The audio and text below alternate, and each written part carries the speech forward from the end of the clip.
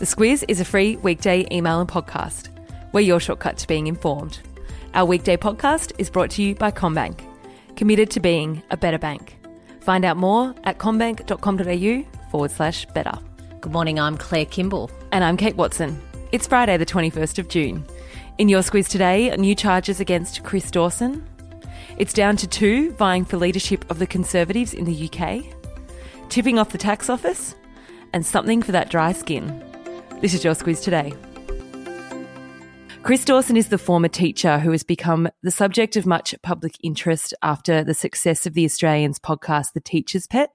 That series looked into the disappearance of Chris's wife, Lynn Dawson, and eventually led to Dawson being charged with her murder. Yesterday, he pled not guilty to that charge, but that's not all. Late yesterday afternoon, he was charged with a second offence. He was charged with carnal knowledge, and what that relates to is he was involved in a sexual relationship with a 16-year-old girl in 1980.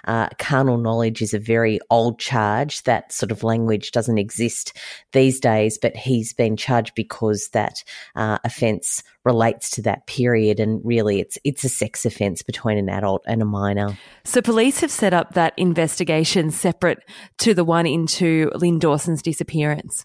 Yeah, if you've listened to the podcast, you'll recall Hedley Thomas, who's the journalist who headed it, going through a process of being quite aghast about these accounts of teachers' relationships with students.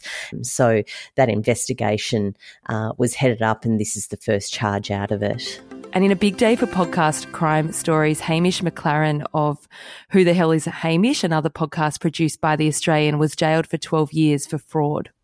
He has been in the public eye for quite some time, not just since that podcast. There's been plenty of reports about him, particularly because he was involved in targeting fairly high-profile women and other friends in what is essentially a Ponzi scheme. So, yeah, it was, as you say, a big day for podcast justice news. In the UK, there are 2 men left standing who could become leader of the Conservative Party and therefore Prime Minister, Boris Johnson and Jeremy Hunt. Boris Johnson is someone who was the Foreign Secretary in his last formal role. He was the London Mayor before that. He's been quite prominent in politics. He's a very strong Brexiteer. Jeremy Hunt actually took Boris Johnson's job as Foreign Secretary when Johnson was booted almost 12 months ago. He's described as a modern liberal.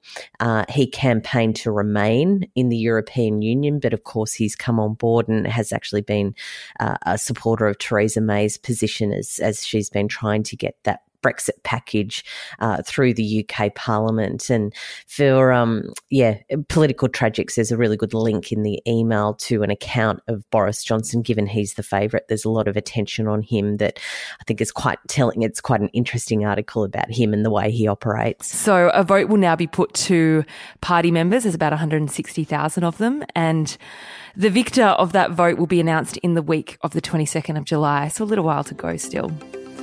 Agreed by the New Zealand Parliament not long after the Christchurch massacre, this week their gun buyback scheme will begin. The Kiwi Parliament has put aside $208 million for that fund that will compensate the owners of weapons. And we're not just talking about any old weapon, we're talking about military-style semi-automatic weapons, which have been legally available in New Zealand. That, of course, ceased almost immediately after that those terror attacks in Christchurch. And yeah, the scheme is going to be up and running and open for 6 months. And the Australian Tax Office have said they've received a record number of tip-offs from the public on possible tax evaders.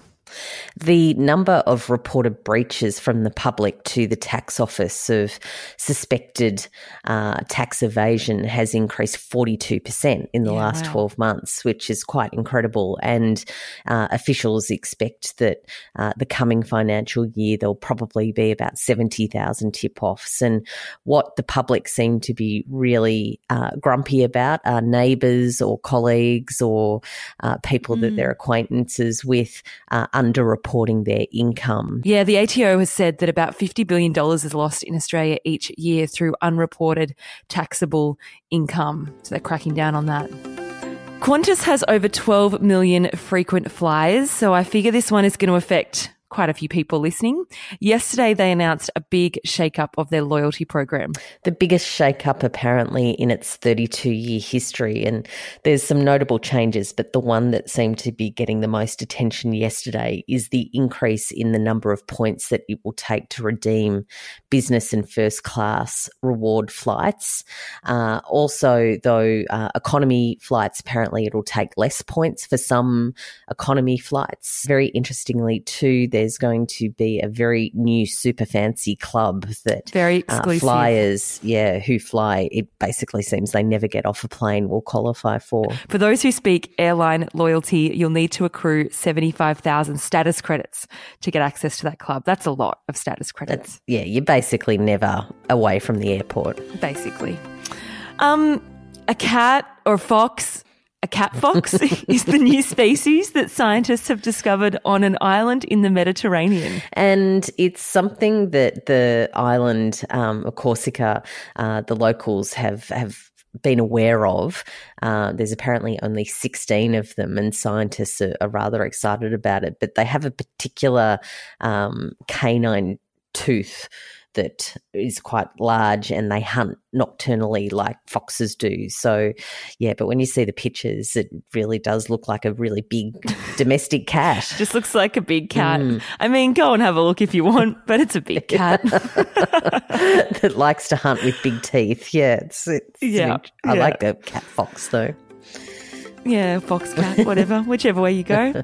Friday Lights, you've included a link to a little Q&A with Vogue editor Anna Winter. That's always entertaining. Also a long read on Aretha Franklin and her musical legacy. Both those links at the bottom of the Squiz Today email.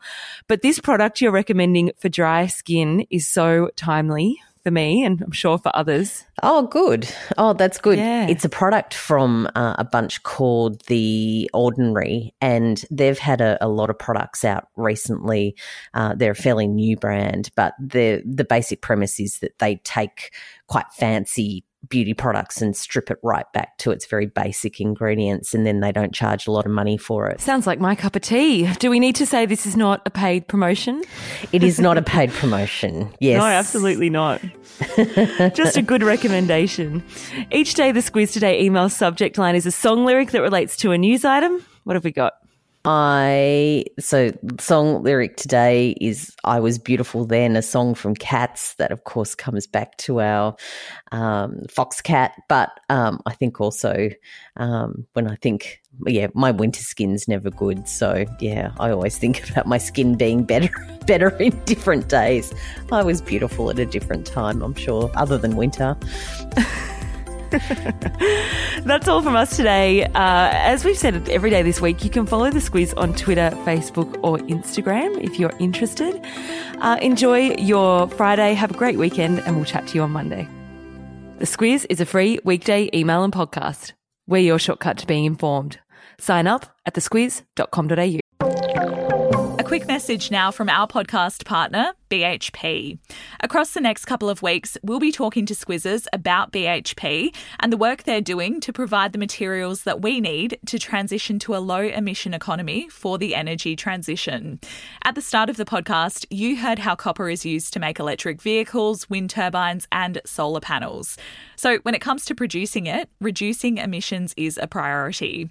And that's why BHP is making solar, wind and battery deals to help power their South Australian Olympic Dam copper mine. It's happening now at BHP.